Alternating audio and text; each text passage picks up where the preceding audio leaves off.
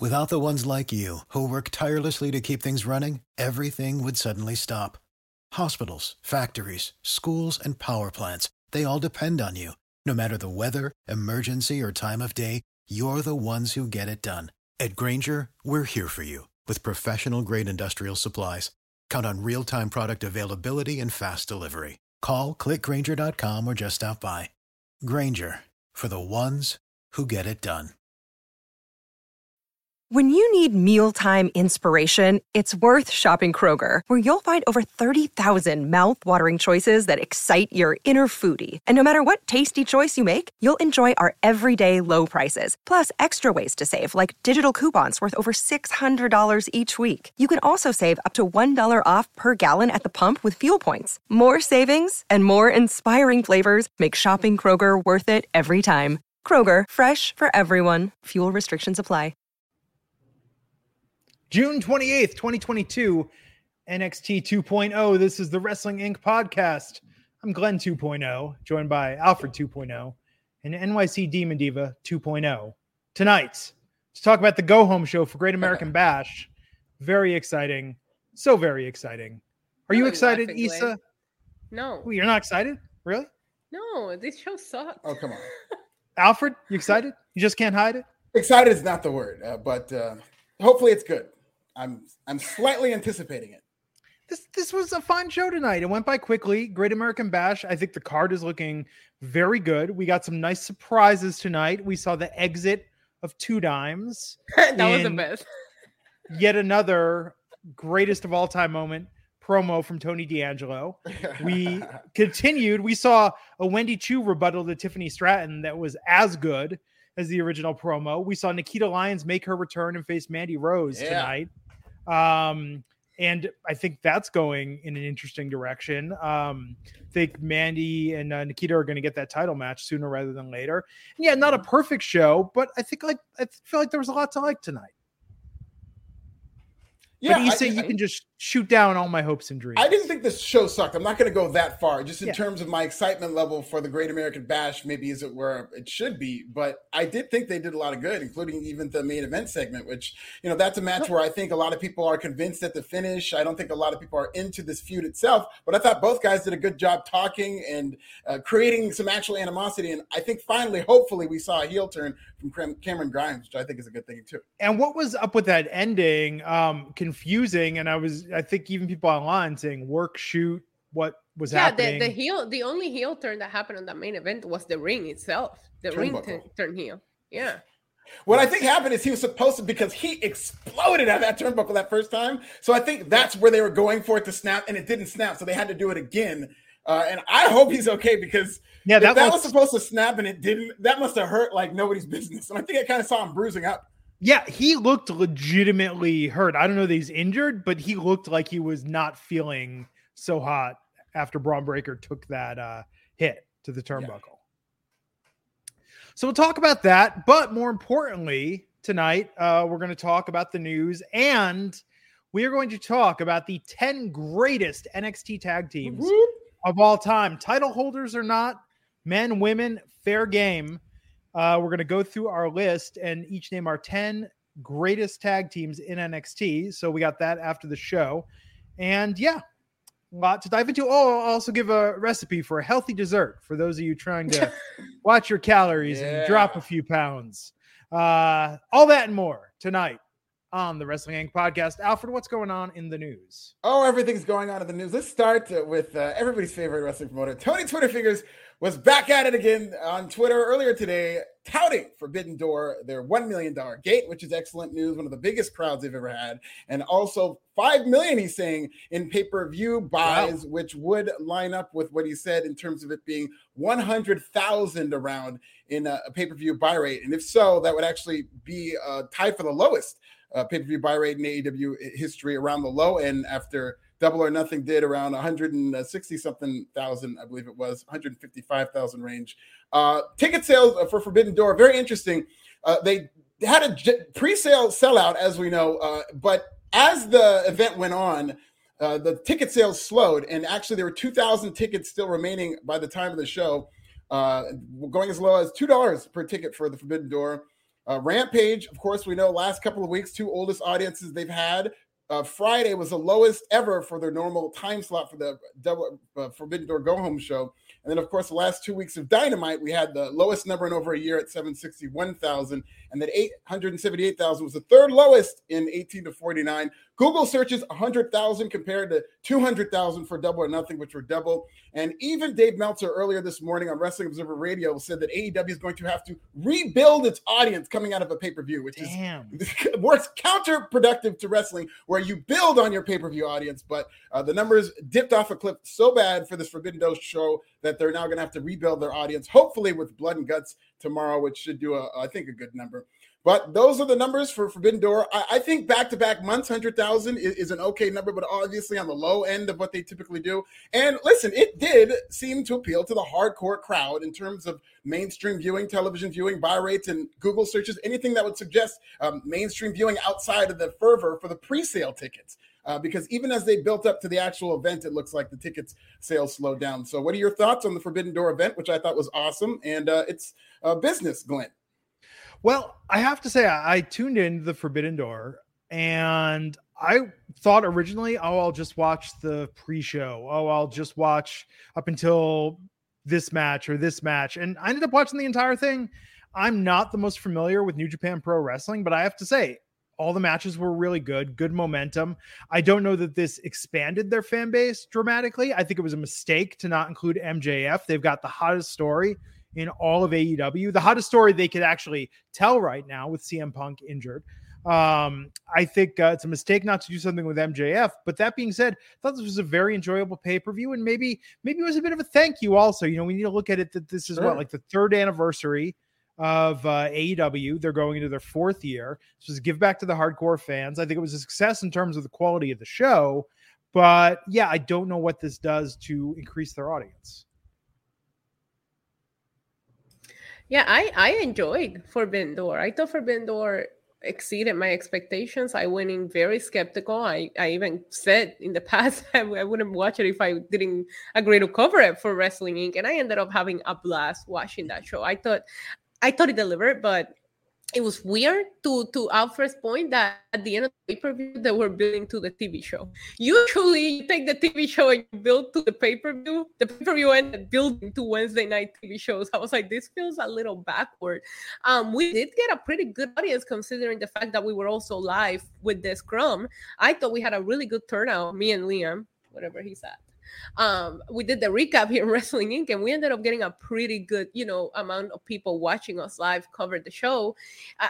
I think it was a success. I never look at sellouts, and I'm not talking just AEW, WWE concerts, but it doesn't matter. Bad Bunny concerts, I don't look at it as a sellout because, it's a bunch of scalpers like buying the crap out of these ticket websites to just go ahead and resell them. Like a lot of it is just not legit sales from fans buying these tickets, but I'm glad it did okay. But I have to agree in regards to the amount of people, the amount of having to rebuild your audience. I do think some people tune out, but I personally think people will come back on Wednesday saying, okay, I'm going to watch AEW when it goes back to being a regular AEW. And I think people will tune in on Wednesday. I think the positive reviews for Forbidden Door and the surprise, appearance by Claudio, knowing that his first match on AEW television is going to be Blood and Guts. I'm personally excited for it.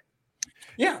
And you can't define what success is from other people. And I do consider, especially financially, especially creatively, I thought that this event was a success for what it was trying to accomplish. But I've said this all along, is that this was going to appeal to a hardcore fan base. And we saw that really every week they built this show. And to your point, Issa, about having big streams, that is the audience that is going to tune into something for a Forbidden Door. People who frequent wrestling sites and watch it and follow it every week on the wrestling sites. Of course, within this zeitgeist, it was always, I think, going to be somewhat of a success. And if you looked at the talent on that card, absolutely. But for the television wrestling audience, I'm not entirely sure. And I just thought it was insane that it's this roster that is ravaged with one injury after another. And I'm talking devastating injuries to some of their top stars.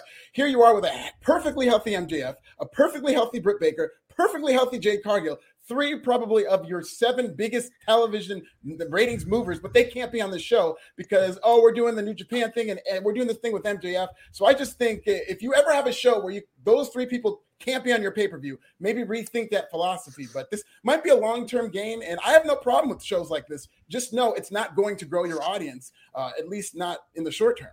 Well, one thing I will tell you is my wife, who was half paying attention when Claudio showed up, she was like, "What? He's in AEW now?" And she said, "I might start paying attention to AEW now." Well, there you go. Like, I think seriously, I think Claudio is going to increase the fan base. I do think he has a certain magnetism about him that will bring in more female viewers. We'll see when the numbers. We'll see when the numbers get released, because we said this so many times about so many other talents. Honestly. Yeah, and the thing about Claudio, like, God love him, his appeal is to the men and to the people who already watched AEW. I don't think there's anybody who was not watching AEW before who's like, "Oh, Claudio's there, I'll watch now." If you like Claudio, you probably like Daniel Bryan better. You probably like CM Punk better. No. Probably I'm like just talking from an aesthetic point of view. From an aesthetic point of view. Okay, if you want to talk about aesthetic point of view, give me Claudio versus Wardlow. Big, meaty men slapping meat. Did you register the .com yet, Issa? I thought you were going to get the domain. Please.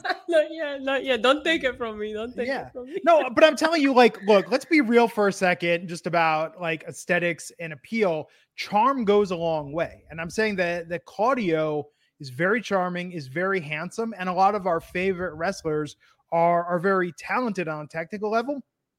But looking like a movie star, helps.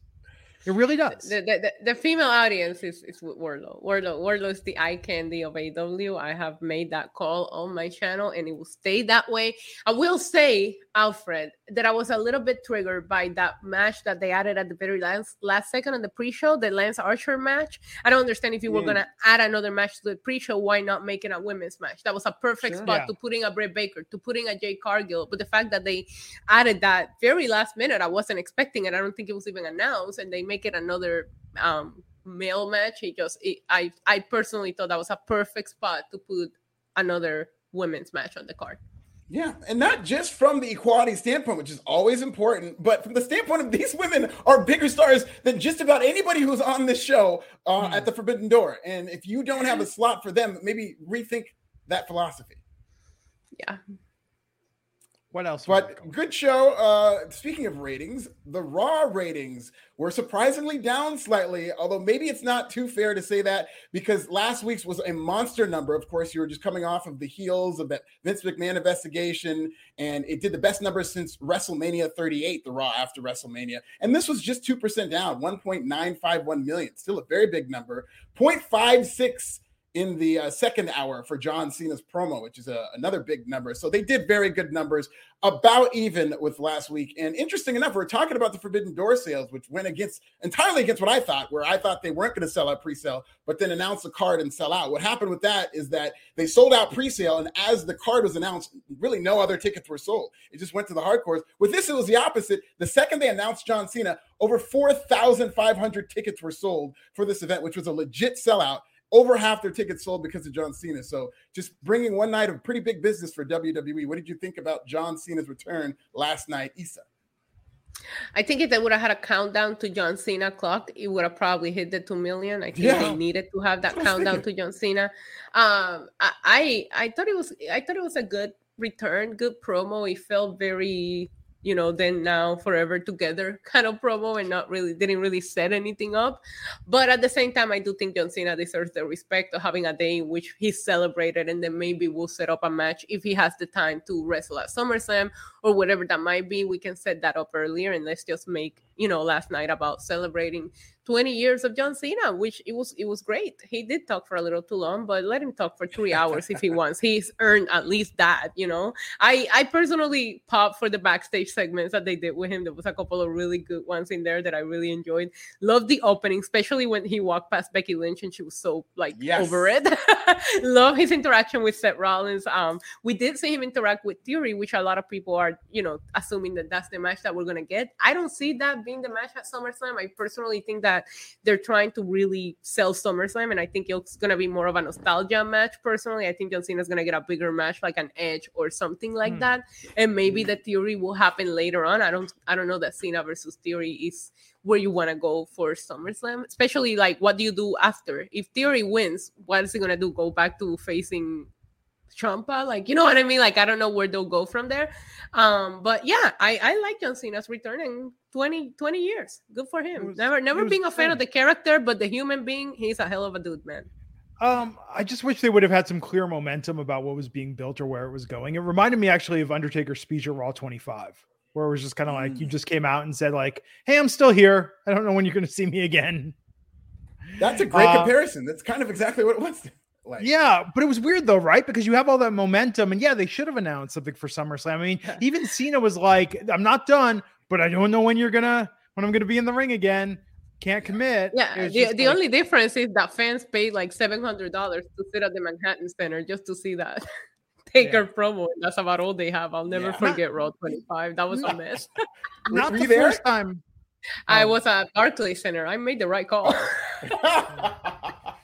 And let's be fair, not the first time John Cena couldn't commit to something. No, whoa. Hey, he's a married man. He's been married for a while now, so I know. I had to look that up. I forgot he got married to someone else. Yeah, he's been married for a while. I know. So what does that tell you? No, I love John Cena. I love John Cena. You can turn certain women into housewives. So, what kind of women, Issa? Can we be more specific? What's next on the news? Speaking of women and the greatest women, Sasha Banks and Naomi. So there's been a little bit of drama behind at least Sasha Banks' status with WWE. Of course, our own reliable, credible, top newsman in the industry, Raj Giri, did report that Sasha Banks had been released. This was corroborated by WrestleVotes, which is another very accurate source. But now PW insider Mike Johnson is coming out and saying that Sasha Banks is still listed on the internal roster. And as of this writing has not been released yet, it seems like a lot of he said, she said between WWE as well. What do you think about this situation? And how do you expect this to play out, Issa, within a couple of months? I did some special investigating on my watch along today, and she is in the roster as we speak. That is my special investigating. I just went to WWE.com. She's still there. Vacant, though. He's still listed as the women's tag team champion, which, correct me if I'm wrong, but this might be Vacant's longest title reign ever. Why are we celebrating that on Monday Night Raw? Why aren't we having Vacant come out and talk about how long he's held these women tag team championships? That's what I want to know. I think this Sasha Banks thing is got lawyers involved. I think there's a lot more to it than from people to just come out and say, yeah, she's being released. I think there's a little bit of negotiating back and forward, but I do think it ends up with her being release. I just really want to know, where does Naomi go? Because nobody's talking about Naomi anymore, and I'm curious about what's going to happen with her. And really quick on Vacant, let's shout out to Vacant is a very underrated civil rights icon for being gender fluid, having the men's titles, the world title for the women. So Vacant is gender fluid, and it's just beautiful during Pride Month. So shout out to Vacant. A true legend of the industry. Hell yeah. I would love to get further confirmation or more news on this. I would love to see Sasha and Naomi go to AEW and really cement their legacies by building that women's division around them. By having the pay-per-view weekend off because they don't put women in the card. Yeah. Yeah, I'll give more time off, which could lead to more injuries. I think that's a part of what's going on here. But I don't think we see Sasha Banks for a while. I actually think regardless of where she ends up, we're not going to see her in a wrestling ring maybe 6 months or whatnot. I think that she has bigger fish to fry at the moment. And I think when she returns to wrestling, it might be at a time where she feels that she's at peace with everything that's going on and she's going to have to reconcile this. I really don't think we're going to see Sasha wrestling for a little bit. We shall whatever see. Fish she's frying are not coming from the same river that Two Lines was dropped at tonight, because those fish could be contaminated. Those fish, yeah. What else we got? That is your news. Gotcha. Okay, we're going to dive into NXT, but first, a quick healthy recipe for those of us looking to drop some pounds, drop some inches, as it were. I'm now down 25 pounds since my weight loss journey began at the end of March. And here lately, I got this from Penn Jillette of the duo Penn and Teller, a great healthy dessert to satisfy those sweet cravings, but not spike your blood sugar, get some fiber in the process. Get yourself a cup of blueberries, rinse them, wash them, do whatever you need to make peace with feeling that they're clean enough to eat. Get those blueberries, put them in a bowl, get some unsweetened cocoa powder, and put 1 to 2 teaspoons of that unsweetened cocoa powder, not too much, over the blueberries, a dash of cayenne pepper, shake it around, eat it with a spoon, and you will have a delicious chocolatey treat, the fruit sugar sweetening the blueberries and providing you so much needed fiber in the process. But again, not too much cocoa powder or you will have a very dry experience. That's my healthy recipe tip. Great way to kick those cravings. Nobody wants a dry experience. Sounds delicious. Nobody wants a dry experience. Need those blueberries nice and moist. Yes, it's key. And remember, don't eat after 8 o'clock if you can help it, because your metabolism slows down naturally and you'll sleep better if you don't eat a few hours before bedtime. That's my recipe you're up tip. all night? Well, then I think it's okay. But I think it's important to stay up for a while. I try, and if I'm going to have more carbohydrates, I try and do that earlier in the day. If I'm going to have sugar, I try and have that earlier in the day so my body has a chance to metabolize that into energy. It's very important. Very, very important. Free jewels from Glenn. I like it, Glenn Energy. Doing it, making my way the only way know how. So let's talk about NXT 2.0 tonight. What did we open with tonight? Cora Jade, Roxanne Perez versus Kayden Carter and Katana Chance. NXT Women's Tag Team Championship #1 contenders match. Issa, what did you think of this match that Cora Jade and Roxanne Perez won? I thought this match was fun. I really liked it. I thought it opened the show hot. I feel bad for Kayden Katana being NXT Day 1 real tag team, losing to these two girls that all of a sudden are BFFs. But I'm not gonna be mad. I can actually see Cora and Roxy taking the tag team championships from Toxic Attraction to where Kayden and Katana feel like they have gotten enough shots. They're not going to beat them. But yeah, overall, I thought this was a very, very fun way to start the show. And I like matches that have something, like at stake.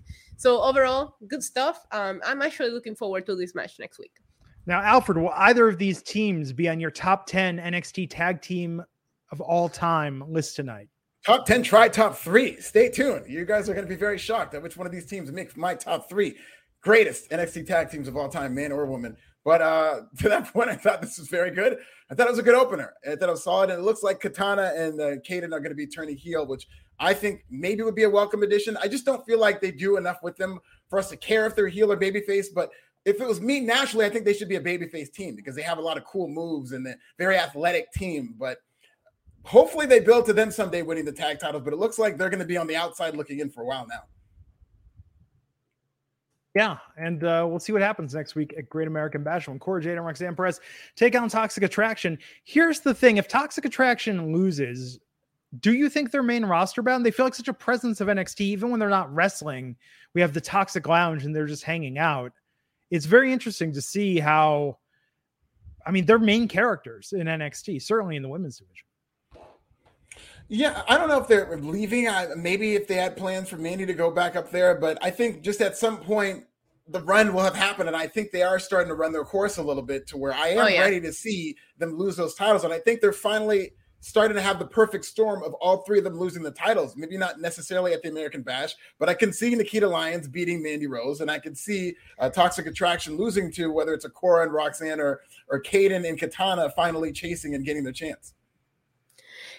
Yeah, I have PTSD today of the Undisputed Era titles reign with Undisputed Era always becoming involved in Adam Cole's matches. I got PTSD from that today with Toxic Attraction, so I do see they're starting to run their course.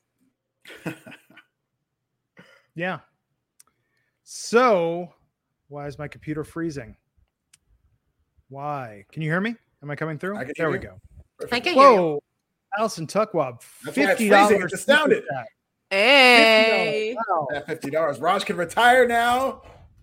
I wish the women Sasha Banks and Naomi make videos together. I like WWE Monday Night Raw. Don't care much for NXT, but Wednesdays I like AEW. Then Friday I like watching SmackDown, and after SmackDown is over, then AEW comes on television. I like that schedule.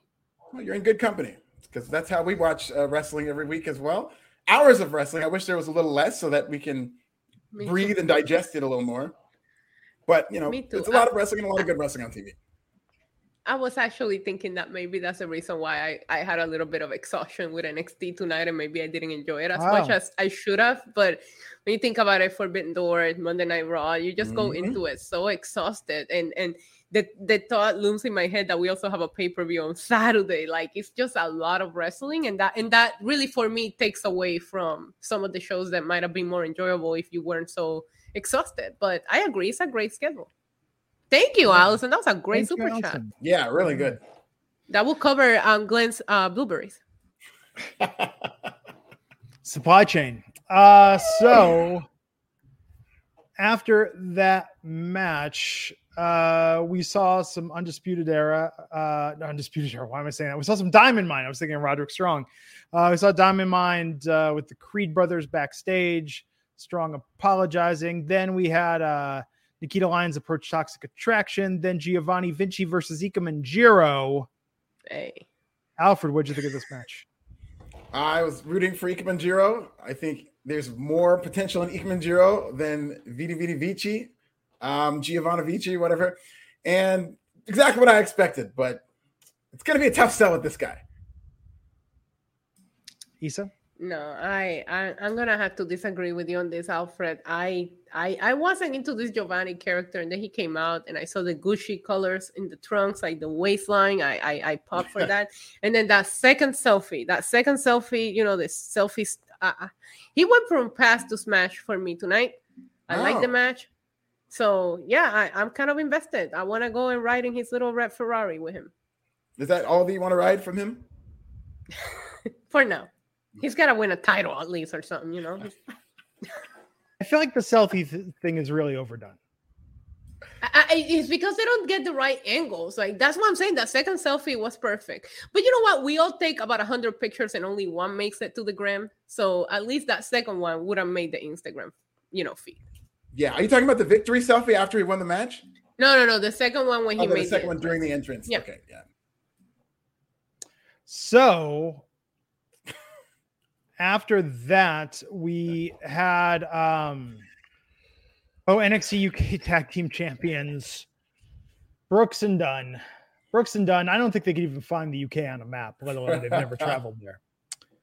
But they are the UK championships, and they were confronted by Pretty Deadly tonight. Yes, what did you think of this? Who, Alfred? More belts, we get 2 sets. And listen, I really think that I've never cared about the NXT UK tag titles or Brooks and Dunn more than I did tonight.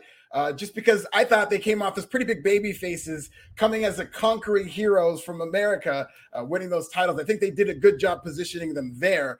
Then the physicality started. And I'm not necessarily over the moon about this match, but I really would like to see Pretty Deadly with titles again. I think that they were robbed of their last title run. So if they can get those titles on them, that's cool. And I must say, 2 of the most underrated titles in terms of beautiful titles in wrestling, those NXT UK tag titles, I think are gorgeous. They remind me of the WCW tag team titles. And I think they're very good looking titles, and it's good to see them in NXT. They will look even more gorgeous around the waist of Pretty Deadly. These guys in the mom jeans that they were wearing out there, they're not it. They're not it. This segment was saved by Pretty Deadly, and I want Pretty Deadly to beat them. I want Pretty Deadly to be Max Dupree's models on SmackDown. Me too. Me too. Maybe we'll get some other familiar faces known for their good looks. They had eye makeup tonight. They look so beautiful. They've got the fit, man. So many wrestlers try to dress like heels, and you could tell they're just putting one random thing on after another. You could tell thought goes into the entire outfit, and they're very effective at dressing in ways to get heat. I think they do it great. What do you think? Do you think Triple H is going to come back and have influence in NXT, and who do you think he keeps versus cuts? Well, the streets say that he is back. He has not specified what exactly that means, but Triple H did tell the Performance Center that he's back. I would imagine he'd have more influence. And I don't think it's going to be necessarily up to Triple H. I think that's going to be the lesser role he takes, that he's not necessarily deciding who to keep and who to cut.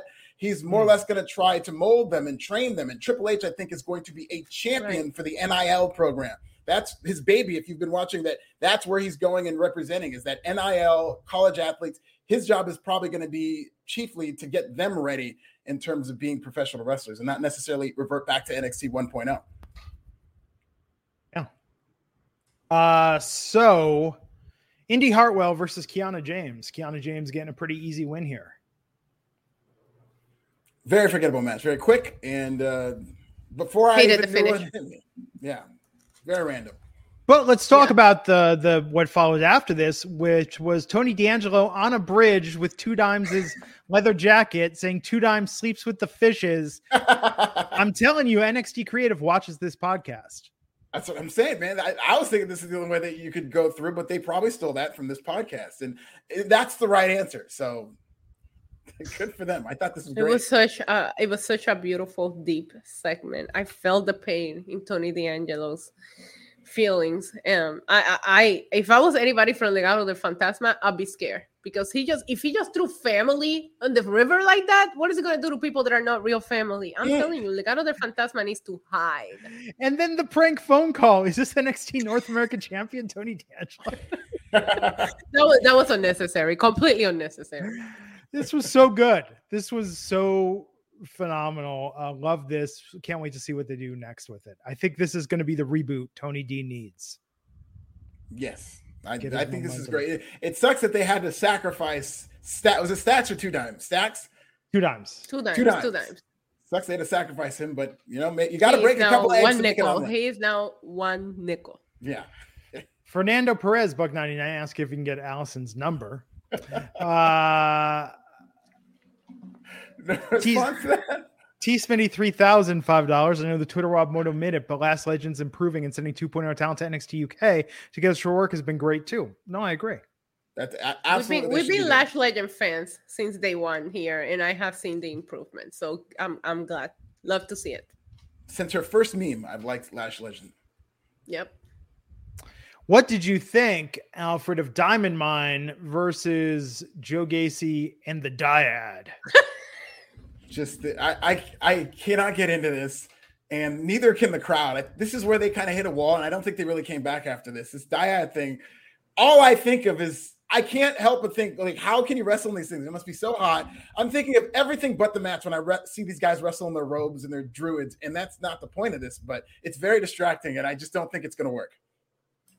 You guys said it was a good show, and this happened in this show. Just reminding you of that. I hated this. I hated that. I don't understand why you will wrestle and not try to uncover them. Like, why is Diamond Mine just wrestling them in these outfits and not trying to figure out who they are? Wouldn't you want to figure out who your opponent really is? Like, it just looks so stupid that they just go on with the match like that. I also thought they gave this match way too much time. Like, it didn't need to be as long as it was, especially for a match that nobody's getting into. At some point, cut it audible and make it shorter because nobody was into it. Not even the people watching it from home. The crowd in the whatever the name of it's the Performance Center. I don't know what they want to say. They were not into this match. I'm over Joe Gacy. I'm over it. You're so from now. You were into him and now you're over him. Yeah. No, I've been over him. I've been the only reason why I put up with him is because sometimes he reminds me of you, Glenn, looks wise, not the things that he says. So, but now I can't stand him. Every time he shows up on is my that an insult or a compliment? I'm not sure. No, It's just a lot of people on Twitter be like, "Did you know that Joe Gacy looks like Glenn?" And then I didn't see it at first, but then I started seeing it. Okay, so I'm just saying. Get a new haircut. I always tell them that Glenn is cuter. Pause. Oh, 1,000%. There you go. Oh man. Anyhow, you're better than Joe Gacy. Don't let that get to you. Please show up at the next podcast. Like, please show up with 2 people as druids behind you, just standing there the entire time we do the show. I'll see what I can do. I'll see what I can do. Alex Diaz, 1990, $4.99, saying Carmelo versus Braun needs to happen ASAP. Who takes the belts from Braun, in your guys' opinion? Also, finally, D. Bryan and Y2J get over 1 million viewers again. That's right. There. Congratulations to John Cena. Must be nice. Okay, well, my pick is Tony D'Angelo is going to take that title off Braun. It's not gonna be. I pick Apollo Crews. Oh.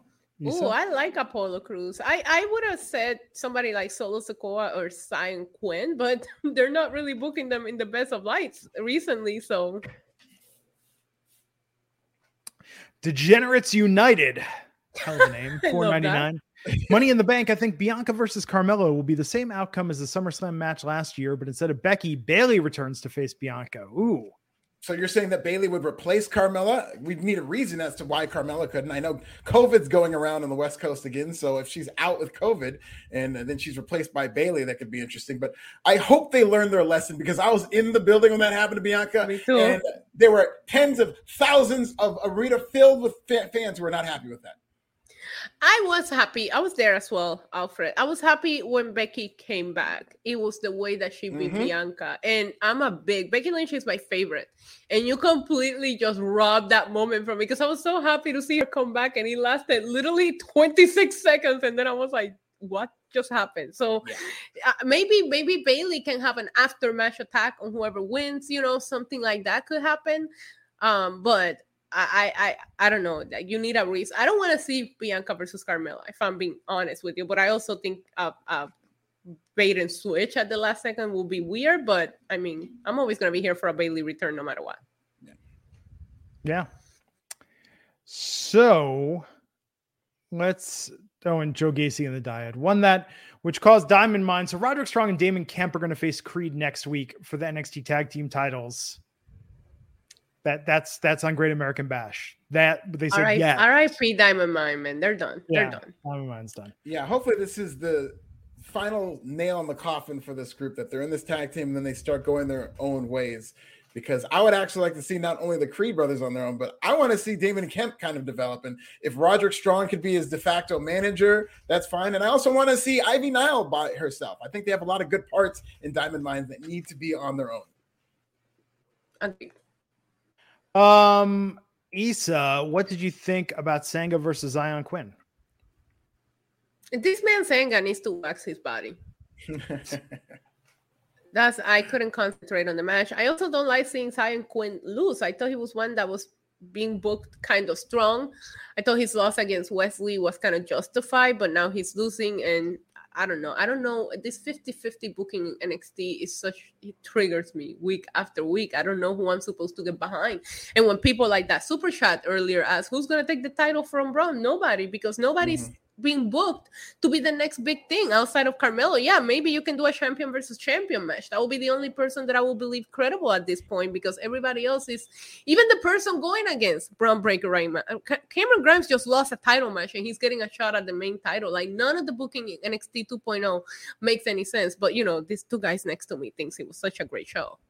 No, but it's a great show. I said I thought it was a solid show. And it's funny that you mentioned that, Issa, because it's WWE Central problem. This is from the top of the roster on their main roster now down to NXT. It's the same problem where they don't have anybody ready for Roman Reigns. So they're just going to run it back with Brock Lesnar, because nobody's really ready for Roman right now because of all the 50-50 booking. Don't bring Beastie into it. Don't bring Beastie or Roman into this. We're talking about NXT. This is Tuesday night.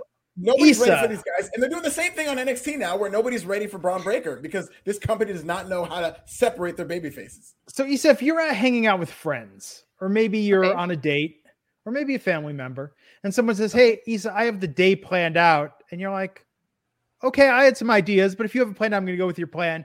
Every step of the way, do you offer commentary to remind them of what their plan was and how they thought their plan was so good, but it's not meeting up to your lofty expectations? 100% yes. And I remind them of what I would have done, just to make sure they know. This is why I'm single.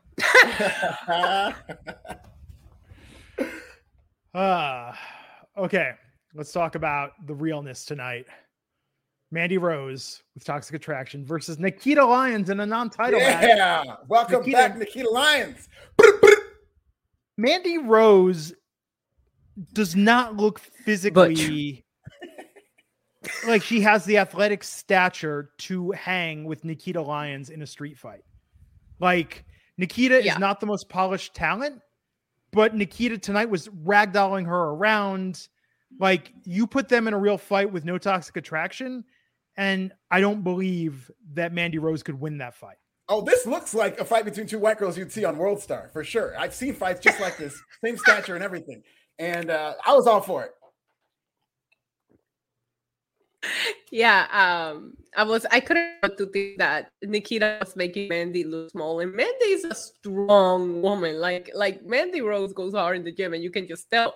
And for her to look so small next to Nikita Lyons, but I don't know. I didn't think that Mandy couldn't necessarily beat Nikita. I didn't want to see this first time match like this. I rather would have seen it for the title. I just didn't like seeing them go at it. I didn't like the ending. You protected Nikita, yeah, but I just wish this would have been a title match and Nikita wins it from Mandy Rose instead of having to watch it run for Toxic Attraction to ruin the finish.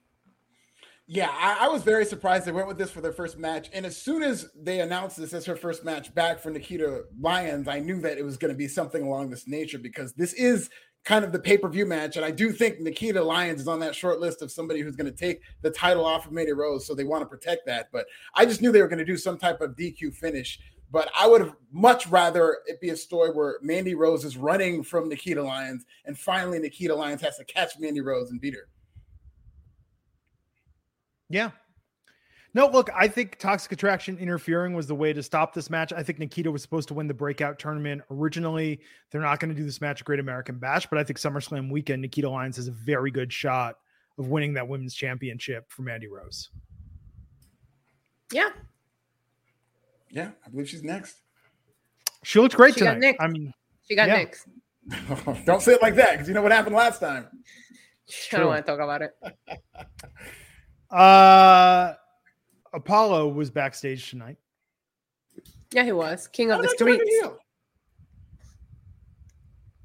Did he come off like a heel to you in this segment? Yeah, bit of a tweener.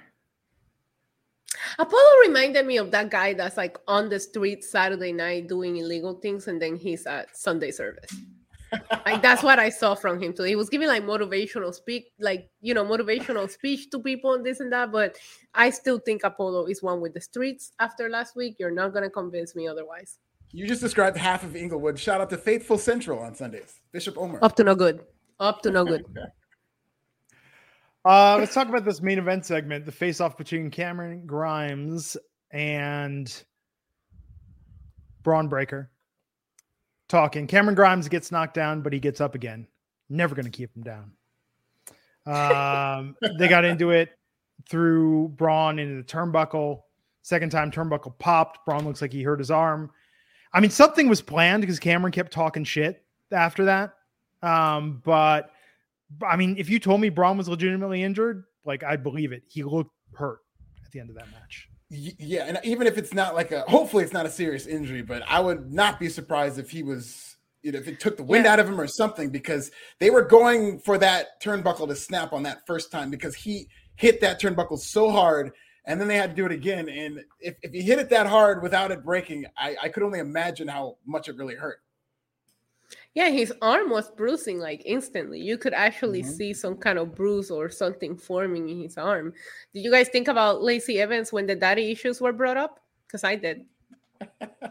I did not, but now I can't stop thinking about it. I thought the promo was good. It was a good back and forth. I was talking some crap on my channel, but overall, I really thought that for somebody that just lost his championship and doesn't really deserve to be number one contender, I thought that Cameron Grimes really pulled his own weight here. I can't get behind Braun Breaker when he speaks. I'm sorry. There's just something about the way that he speaks that I can't. But the ending made Cameron Grimes look like a badass. Is it a heel turn? I don't know, but he sure felt like it. I mean, yeah, he's bragging about the fact that now I can beat you since you're not 100%. That's a very underhanded tactic. And I really like the angle. It's kind of low-hanging fruit, but I like the angle that if you lose, you could always go to the main roster, and this is my last chance. I really like that Cameron Grimes went with that angle, kind of burying himself in a little bit, saying that he doesn't have a chance to go to the main roster. But you can believe it in terms of where he was going with this, that Braun Breaker is more privileged, and he would get an immediate call-up to the main roster. So I like that they went there. Yeah, me too. Yeah. So that was the show tonight. Oh, Wendy Choo had a dream. Did she now? Don't we all? Yeah. Was it on the monument? This was fantastic. Whoever is producing this A Feud needs a raise because they replayed some of the best parts of the Tiffany Stratton promo. Wendy's rebuttal was great. I mean, this was just fun. I'm looking forward to this match next week. It was completely unbelievable, Glenn. It was completely fake. Whoever is producing this needs to get a female opinion onto this, because there's no way you go to sleep with a full face of makeup, number one. There's no way you're going to wear a face mask, lift it up, and there's no makeup rub onto that, number two. Number three, there's no way you're going to brush your teeth and your lipstick's not going to come out. So I'm sorry, that whole thing took me out. No, not true. Not You know real. what I think could bring you back? And I think what would salvage his character, Wendy Luther King. Because she had a dream, and if she just has a dream every week, talks about how she has a dream every week, she could be Wendy Luther King Jr. That's Cody. That's Cody's gimmick. So please stop. Yeah, we don't want to infringe. Jesus Christ. Those pajamas would be fire. If she was Wendy Luther King, those pajamas would be fire. Yo. Okay. Well, it's time. It's time to talk about the 10 I go last because this list were my idea, so I go last. Just saying that. Okay. I give my honorable mentions first. Oh, yeah, sure. Honorable. Okay, go ahead. These are ones that did not make the final cut. I'm going to give my honorable mentions for the greatest NXT tag teams of all time to the Ascension, the Hype Bros, the Broserweights, Authors of Pain, and the Vaudevillains, who did not make my cut. If we've gone to 15, those were going to be in no specific order. Those were going to be 15 through 10. Alfred, do you have any honorable mentions? AOP 100%, and I think AOP was the only one that I considered. You know, and the Street Profits. The Street Profits, I very much enjoyed it, but they're not there long enough for me to put them on the list. Okay, my honorable mentions are Breezango, Aleister Black and Ricochet, the Wyatt family, and Ascension. Okay. Wow. This is going to get heated. Alfred, do you want to go first with your number 10 choice? Indeed, I do. And you know what? I feel like this is already a controversial choice, but these are my favorites in terms of some of the favorites ever. And I'm going to say MSK, the dearly departed MSK is my number 10. Okay. Nobody did more with less. I think in the brief time we saw them, they were something of a transcendent tag team where I felt that if they were to see that through to a main roster run on WWE, they could have been like WWE's version of the Young Bucks, where, you know, it's not fair to make that comparison, but the fact that they had all these innovative double team moves and people really got into them, obviously things outside of wrestling cost this team what I thought would have been a historic NXT run and even a run on the main roster. So I'm going to go with MSK as my number 10. Wow. My number 10 is Ember Moon and Shotzi Blackheart, who I thought was a fantastic pairing. One of the more memorable pairings in the NXT women's tag division. Once that really got underway, I mean, they were champions. They were great together. They had fantastic entrance together. Their looks complemented each other. I think that Shotzi's call up and then Ember getting released, there could have been a lot more there, but I think that they are one of the freshest and most original pairings that at first seemed like it was just two people that were hanging around and they said, why not pair them together? And they got the crowd hyped all the time. I think they were absolutely phenomenal, and I wish we'd seen more of them, preferably even a main roster run, because I think they could have been a real shot in the arm to the main roster women's tag division. Okay, I like that choice. My number 10 might be controversial because of maybe the short period of time that we're familiar with them, but I'm going to say Pretty Deadly. I love everything about Pretty Deadly. I love their fits. I love their promos. I feel like they can just show up on the screen and they always get my attention. And for me with Pretty Deadly, it was love at first sight. And I don't watch NXT UK. I'm talking about they showed up in NXT. I saw them and I knew I was all in with this team to the point that they made my top 10. Love Pretty Deadly. They need to get more love and more respect. Wow, that is controversial. And now that you mentioned it, Pretty Deadly is actually on my honorable mention. It was not Authors of Pain, because Authors of Pain is actually my number 9. I love their tag team run. Wow. I love how dominant they were. And I am a big stan of the Legion of Doom. Legion of Doom, Road Warriors, my favorite tag team ever. And they had Paul Ellering, and he did a great job alongside Authors of Pain, even bringing back the old school Shark tank gimmick from above the ring. I thought they had some of the most fun matches in NXT. Maybe they're not going to be remembered as these super workers of that era in terms of some of the best workers there, but they had incredible matches, and they worked with a lot of great workers who brought out the best in them. And some of my favorite big match talents in NXT were Authors of Pain. I really always loved their takeover matches. Well, my number 9 is Breezango, the Fashion Police. Hey. I think that Tyler Breeze had such an amazing run in NXT solo, but it's amazing that his one championship run in his entire time with WWE was part of the Fashion Police with Breezango. Always entertaining. I think they were part of the rebuilding of NXT when they came back down. And as champions, I think they were just absolutely phenomenal and always a joy to watch. Amazing. I'll give you my number 9 because I won't have much to add to it. It's AOP as well. So Alfred, we're on the same page there with Authors of Pain. I personally like them, and I thought they felt so big and badass in a time where NXT we were looking at like the smaller, tag teams era. AOP just came in and looked different. And obviously I'm a big fan of big meaty men slapping meat. Therefore, AOP number 9. Number 8, Alfred. Number 8, we're going to go to the Undisputed Era.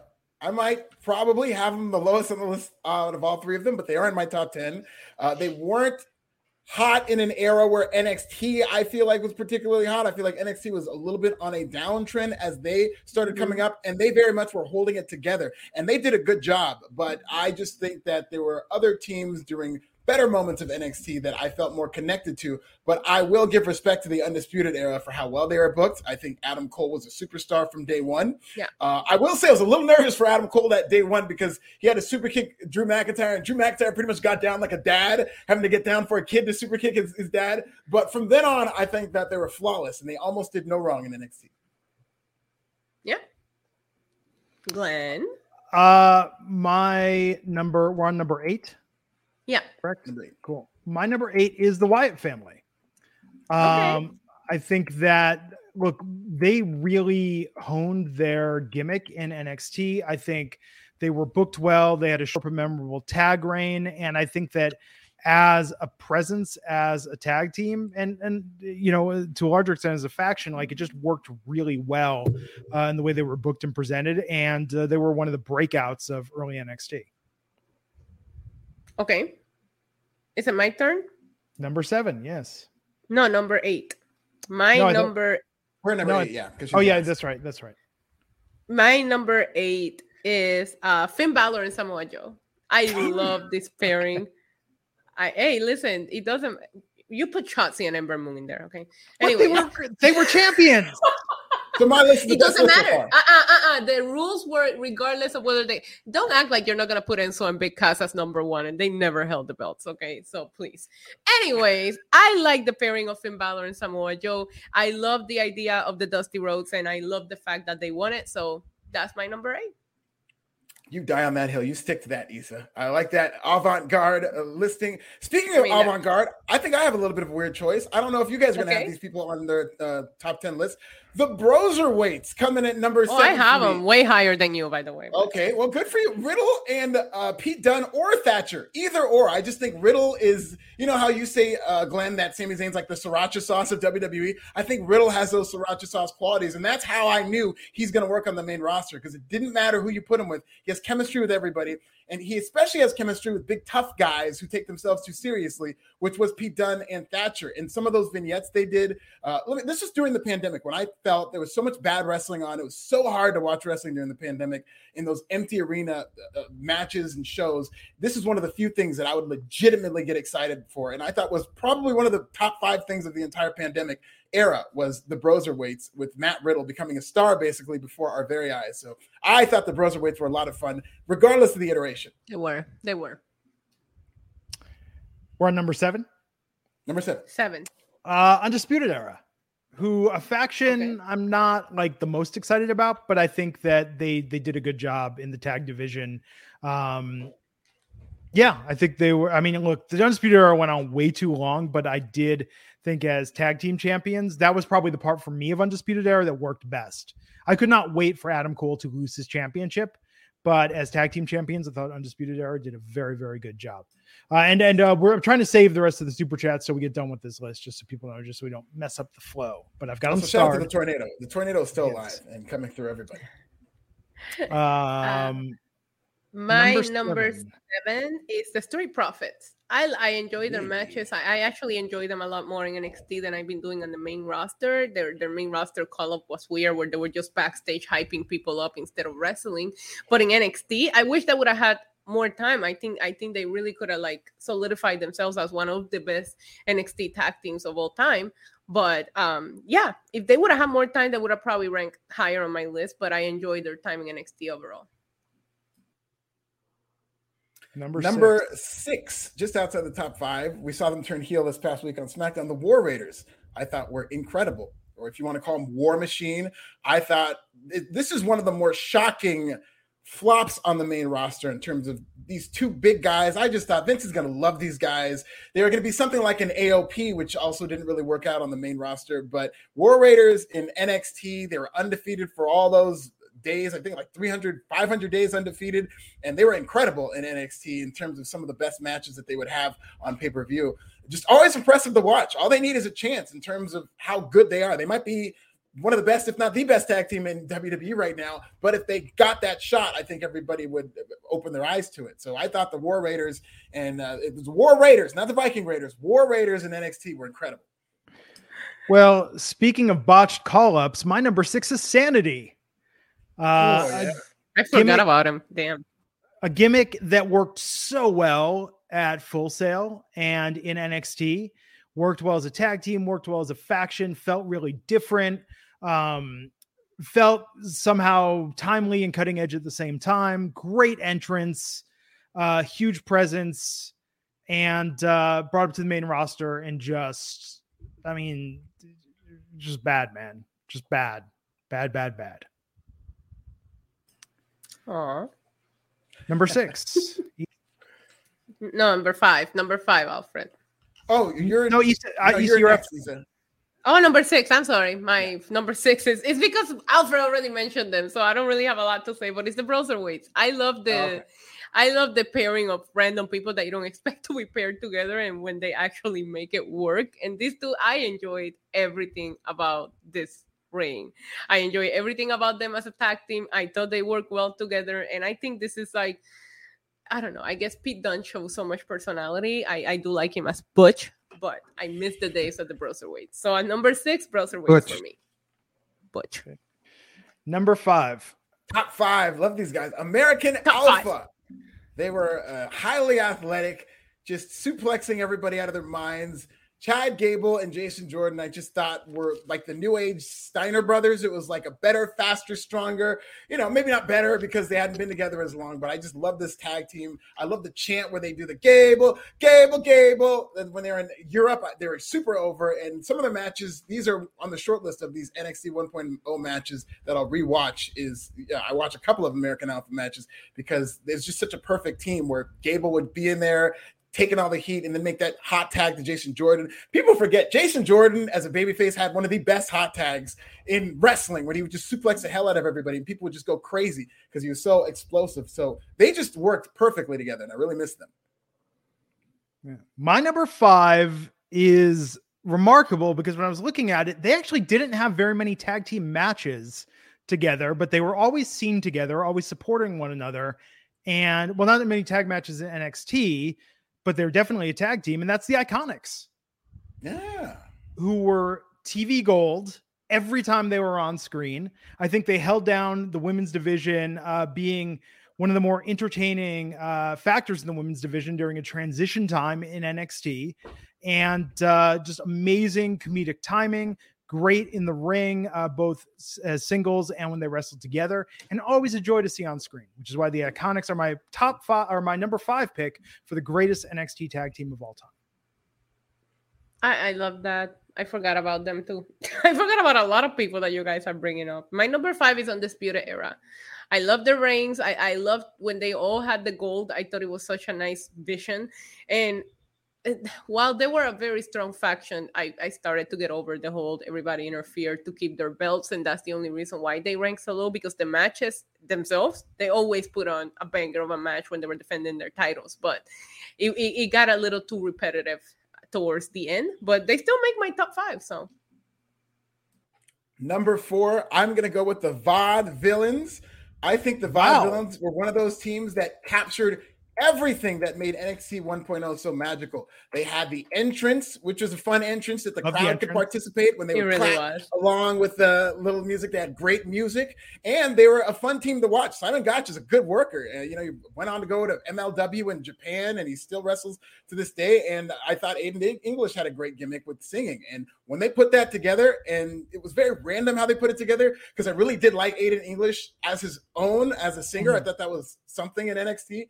But when they put them together, I was confused, and it worked out better than I could ever imagine. And they even added blue pants, which made the group more over. This, if you watch that historic NXT Brooklyn show, I think outside of Bayley, this might have gotten the biggest pop on the show. Oh, it did. I was there. It really did. Yeah, I love the Vaudevillains. It's interesting. I wanted to put them higher, and then I thought maybe I'm being overly sentimental.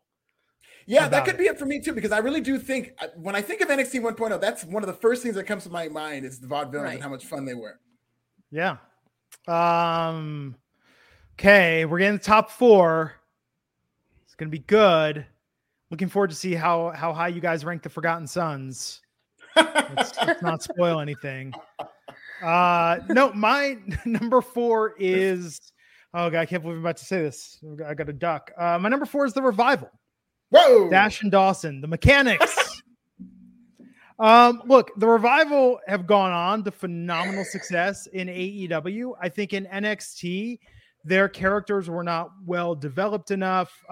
They put on great matches, but I think they were really missing the ability for their characters to come into their own, which definitely has happened in AEW. And I think they've gone on to great success, but this was like FTR 1.0 in NXT. And you could see that they could be top guys, but they just weren't quite there yet. This was FTR 0.5 for me. I think we froze Issa with that pick. I think she's.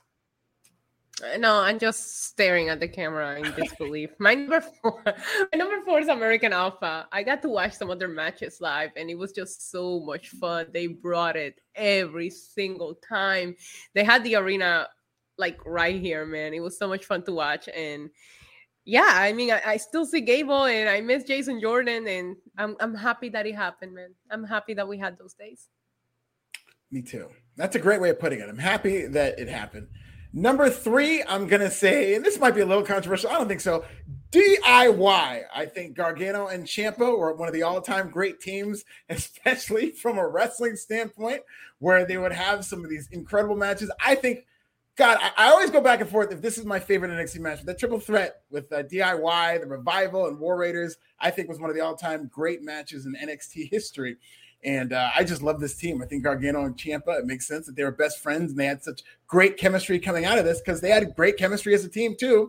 And everything they did with these two, I think, was a home run. Okay. My number 3 is American Alpha for all the reasons we've discussed and more. The whole journey that they had of Chad Gable needing a partner. You know, Jason Jordan was on the very first episode of NXT.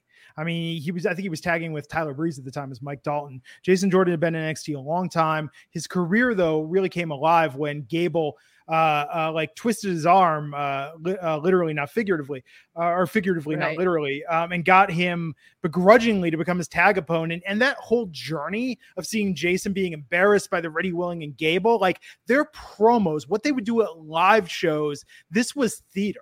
This was beyond just putting on great matches. And that's the thing. It's like, yes, the Revival versus American Alpha put on probably the all-time greatest tag matches in NXT history, those guys together in the ring. But American Alpha just had those characters. And you could watch them as a TV show. And then when they get in the ring, they performed like real athletes, like real Olympians. And for that reason, I mean, yeah, just one of the all-time greatest tag teams of all time in professional wrestling, period. But my number 3 pick for NXT. Amazing pick. My number 3 if they would have just won one title, Raymond, that would have been so much higher. But I'm gonna go with Enzo and Cass for number 3. God.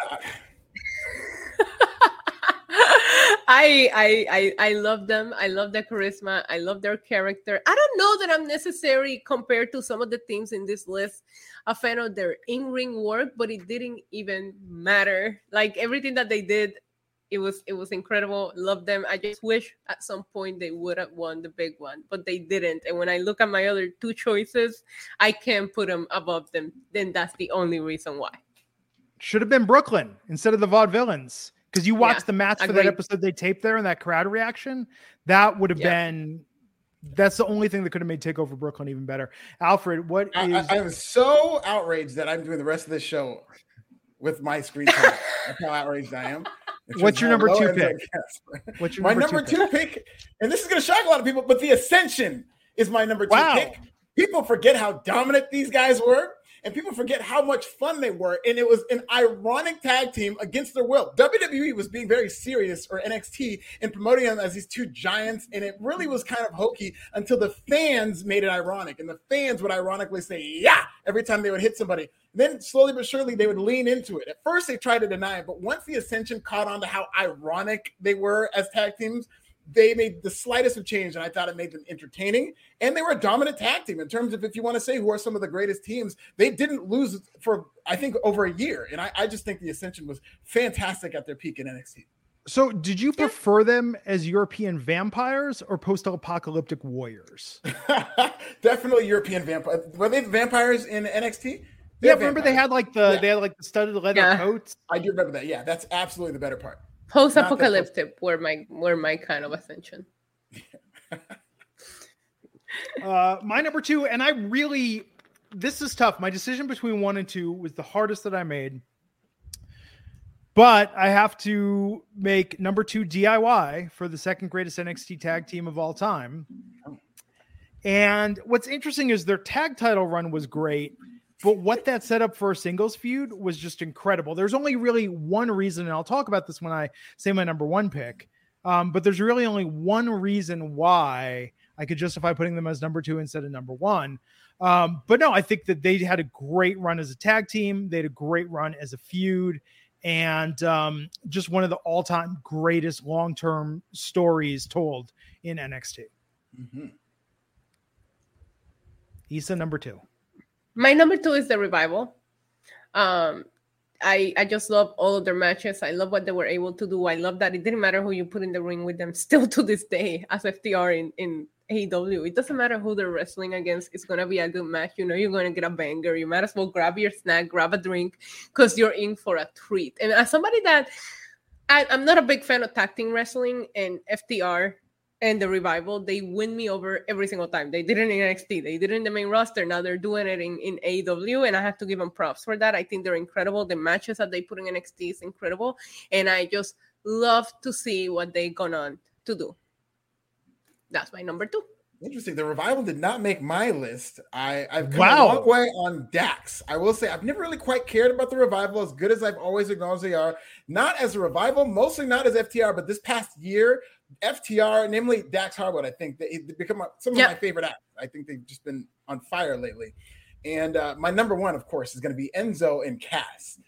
There would be no NXT without Enzo and Cass. I think they put that promotion on their back, and they carried it to heights that it's never seen. But I really did think that they were so over, they didn't need those tag team titles. Right. Obviously, there were other acts that were over, and I think the women were the bedrock of NXT and whatnot. But I just think that Enzo and Cass were just that cherry on top of NXT, where it's a completely different reality without them. Yeah. Agreed. My number 1 pick as well, Enzo and Cass. If not for them, I don't know that I would be sitting here right now doing this podcast. I don't know. I probably would say that they're 50% of it. I think TakeOver Brooklyn Sasha versus Bayley was what rehooked me, and Finn Balor versus Kevin Owens. But watching what aired that next Wednesday with the Enzo and Cass entrance sent me down a YouTube rabbit hole to learn about as much about NXT as possible. And the reason why I put them number 1 over DIY, look, were their matches have a repetitive formula with the hot tag? Absolutely. 100%.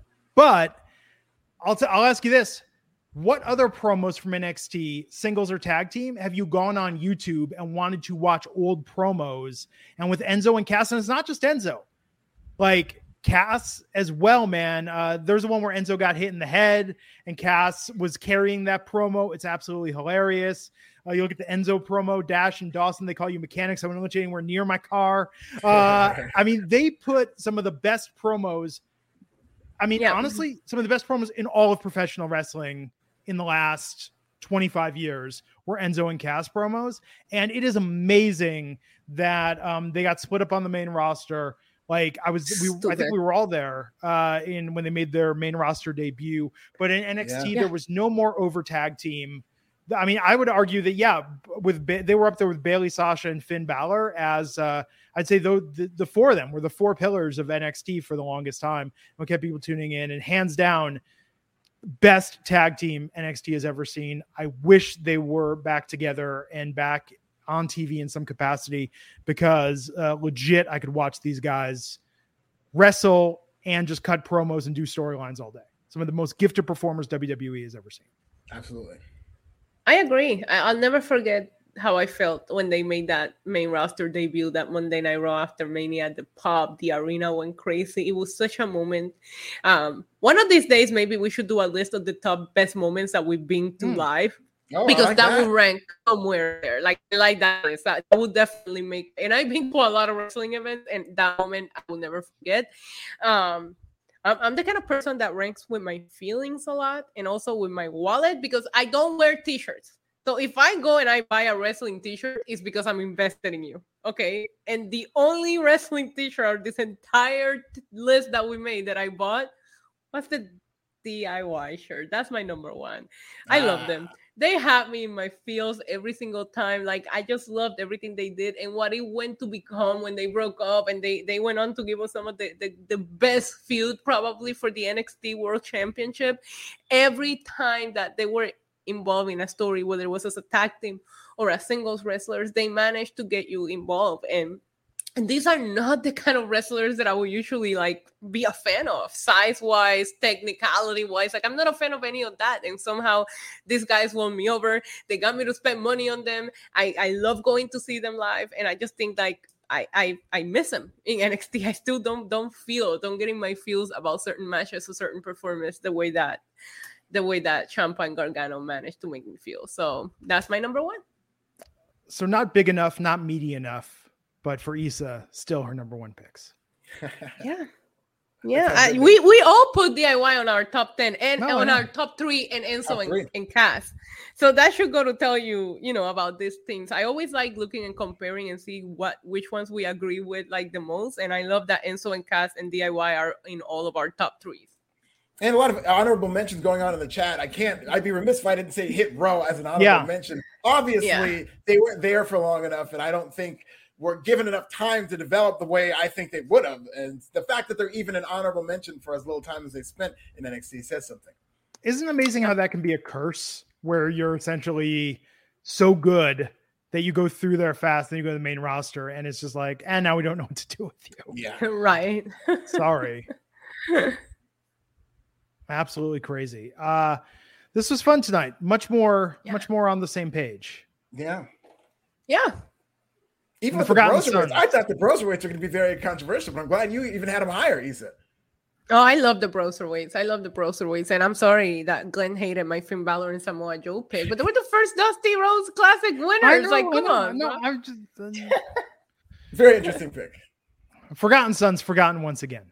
Rightfully so. I'm sorry. What an injustice. No, why am I blanking on their name? No Blake and Murphy either. They were in my. I forgot to put them in my honorable mentions. I had them in my list. Yeah. Really? You could tell them apart? No. Well, now you can, because you know who Murphy is. And Murphy is shredded. I mean, he's always had one of the better bodies in pro wrestling. Pause. Yeah, let's catch up on some super chats here. James Bean, pardon me. I want to see Ring of Honor on Tuesdays before NXT instead of Dark, and have Dark move to Thursdays before Impact. Well, you're going to have to take that up with the network heads. They are Warner Media. Hopefully you can make something happen. Yeah, it'd be interesting to see them do something with Ring of Honor instead of all of these belts showing up in AEW. Ring of Honor needs its own thing. I don't know. I'm Yeah. sure something's in the works. I'm sure I've been hearing HBO Max, but it needs its own streaming platform. And even when it does have its own thing, they need to get rid of some of those belts. Well, Alfred, we learned during the media scrum that Tony Khan is a Larry Sanders Show fan. So what better way to reboot Ring of Honor than to show us behind the scenes and in front of the scenes at the same time, cutting back and forth for storylines? I would love that. I saw you tweeted something like that as well, and I completely agree that we need a pro wrestling promotion that adopts the theme of the Larry Sanders Show, because all the shows today steal from that. The Office, Abbott Elementary, which is great. That format was created by Larry Sanders, and pro wrestling needs to do it too.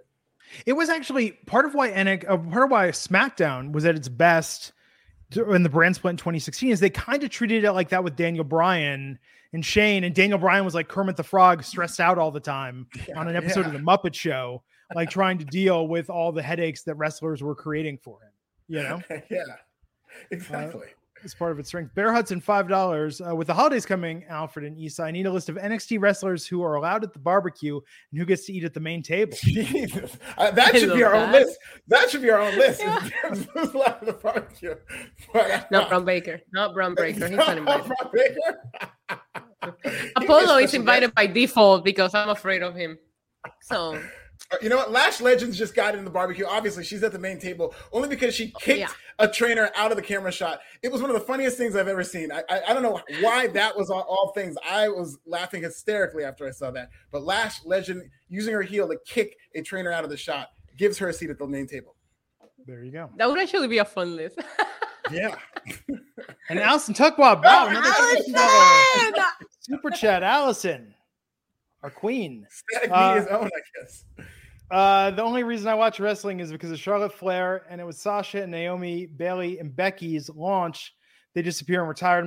If they disappear and retire, I'm not gonna watch wrestling anymore because it's getting to where I don't know the wrestlers. Turnover is a very real thing. And look at the reason why do we see so many legends come back? Because a lot of people don't watch wrestling regularly, don't bother to get invested in new characters. And it's a delicate balance when you look at the new talents and how you mix that with more legacy performers with existing fan bases. Yeah, and that's interesting because we are kind of getting, I wouldn't say to the end of that era, because Becky and Sasha or Becky and Charlotte are very much in their primes, but it was 2013 to now that they've been in the WWE system. So it's kind of, I think, a whole generation of people have seen this, and I think it's kind of time for their next crop of generation to go through, because they're really not building anybody behind them. I don't feel like they dropped the ball. Sorry. I was going to say, no, it's okay. Sasha and Bayley are the ones that made me start caring about women's wrestling. I didn't care about it because it was embarrassing. It was hard to watch some of the things, or the time that they were not getting. I still advocate for women's wrestling to be better, but I do think that they started a certain movement. The 4 Horsewomen, I would always be a big fan of them. Becky Lynch is my favorite. I feel like when Becky Lynch was doing the man character, it was the first time that I saw a character that I felt like I could relate, which is very rare with the women because they always have a certain stereotype or a certain kind of character. So I'm with you, Allison, on that. And to your point, look at the viewership of Dynamite, how much it dropped when they started promoting this New Japan, Forbidden Door, because a lot of people didn't know who the wrestlers were. And I'm watching Forbidden Door. I enjoyed it, but I got to tell you, there was a couple of times that I had no idea who I was watching.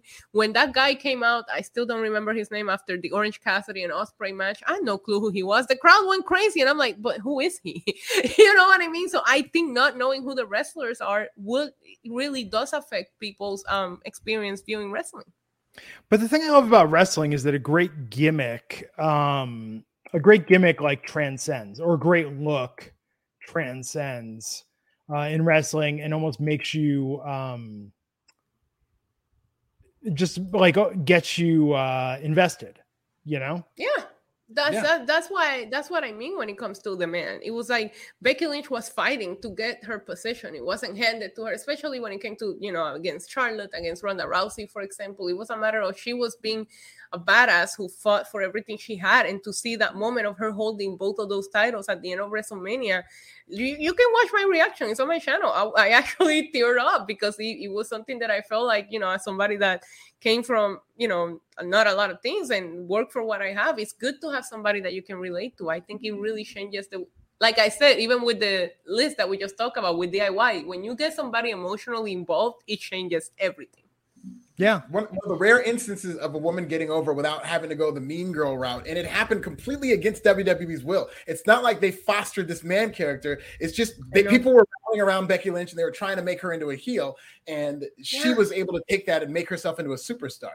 If you talk about what Daniel Bryan did on WrestleMania 3, I feel like Becky Lynch managed to also do the same as a woman, which is hard to do back when she was, and I love her. I still love her, but I miss the man daily. I love what she's doing now. I would always love her. She'll always be my favorite, but I miss what the character, the man, made me feel and how invested I was.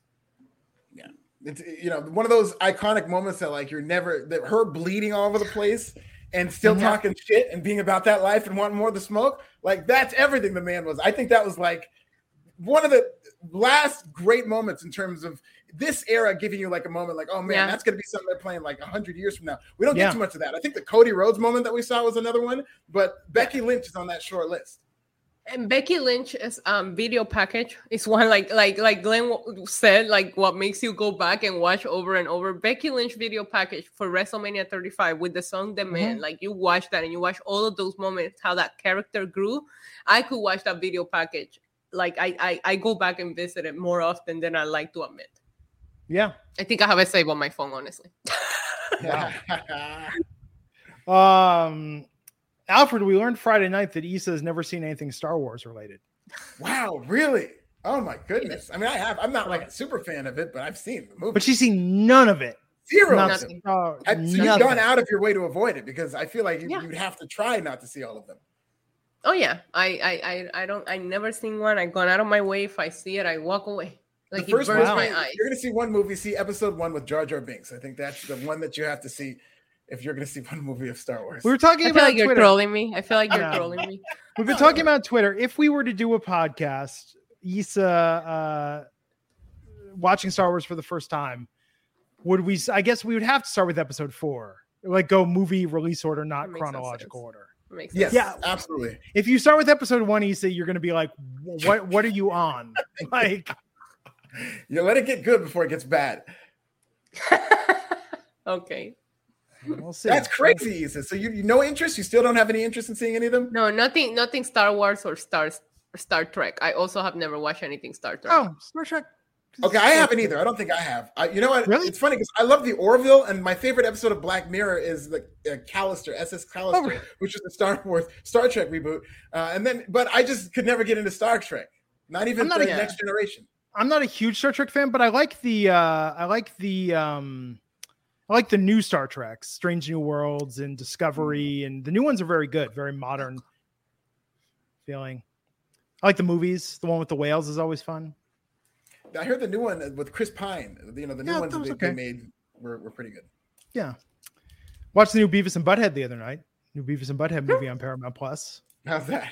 Delightful. I love Beavis and Butthead. And you'll love this movie. It's Beavis and Butthead do the universe. They go to space. Did you guys like, because I didn't like their, as an adult when I would rewatch, I like their commentary on music because it's very similar to what podcasting has become. But when I was a kid, I just wanted the sketches and the bits and like. Really? See, I just wanted the videos all the time. I didn't want the videos at all. I didn't want their commentary on it. Sometimes I thought it was funny, but I would get up and go get something to eat when they were doing the commentary. But the actual show was brilliant. Yeah. I'm a huge King of the Hill fan, and that's actually made me enjoy Beavis and Butthead even more. I feel the same way about Daria. I'm a huge Daria fan. And I feel Daria is the best. I love Daria. Yeah. Well, that's Tuesday night. Tomorrow night, AEW Dynamite coverage. We'll be back Friday. We'll be back Friday for SmackDown and Rampage. The go-home show for Money in the Bank. Yay. Very exciting. Can't and wait. I'll be here Friday, goddammit. Alfred returning to Friday nights. I'm on that Roman Reigns deal. Did you get banned from Applebee's finally? not yet. Yeah, how was your birthday, Alfred? Did you have a good birthday? Wonderful birthday. I went out to LA. I was in San Diego. I had a great time. So shout out to all my friends who celebrated. We went to Applebee's late at night, very late at night. And if you want the full story, I'm going to start an OnlyFans just to tell it. There you go. Have a great week, everyone. Tomorrow night, AEW Dynamite Blood and Guts. And we will catch you back here on the Wrestling Inc. podcast. Do us also a favor. Follow NYC Demon Diva. That's Diva with a 1. Alfred Konuwa at This Is Nasty. I'm Matt Glenn Rubenstein. Give us a thumbs up on YouTube. Be sure to like, share, subscribe, hit that notification bell. And we will get you back here next time on the Wrestling Inc. podcast. Take care.